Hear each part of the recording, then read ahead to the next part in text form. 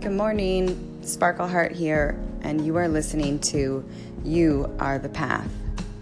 This morning I want to talk about the concept of worthiness and the ideas that we are all in this new year, and we just passed a new moon, and we are all creating intentions, asking for things in meditation or prayer that we would like to see for ourselves. And the idea came across my path that we only can receive into ourselves what we really believe we deserve. So we can make these beautiful vision boards, and we can do God boxes, and we can make God lists, and we can pray and meditate and fast and stand upside down and do headstands, trying to achieve the things that we really desperately desire, that our hearts call for.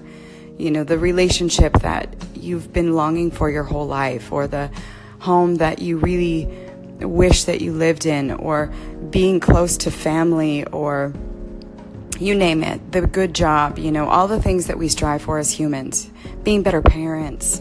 These things are all so valuable, and yet sometimes we struggle to receive these things as they come through. So what is that?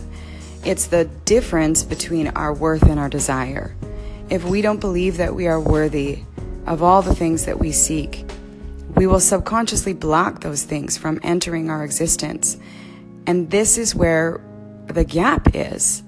So today I suggest to you, rather than creating a new intention board, rather than getting out there and, writing down, all your thoughts and dreams and, signing them from the universe, or all the tricks and hacks that we do to draw and attract the good stuff to us, rather than doing that today, what I ask of you is that you spend some time cultivating your own worth.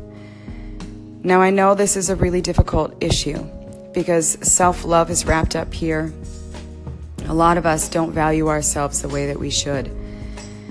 And it can be scary to go into the deepest spaces of ourselves and look at us. But my request is that you do it. Spend some time today looking into yourself. Do you feel like you're worth it? If you don't, then dedicate for a season, if you would, your meditation or prayer or intention space, your yoga practice or your spiritual practice of whatever nature that is, to cultivating your own worth and value, independent of others, completely independent of external source. Now, I say that with sobriety because I myself struggle with these things, but I know that we can do it. And if we raise our vibration of worthiness, we could create a world that is filled and blessed and whole, starting with ourselves first. I love you guys. I see you. Have an awesome day.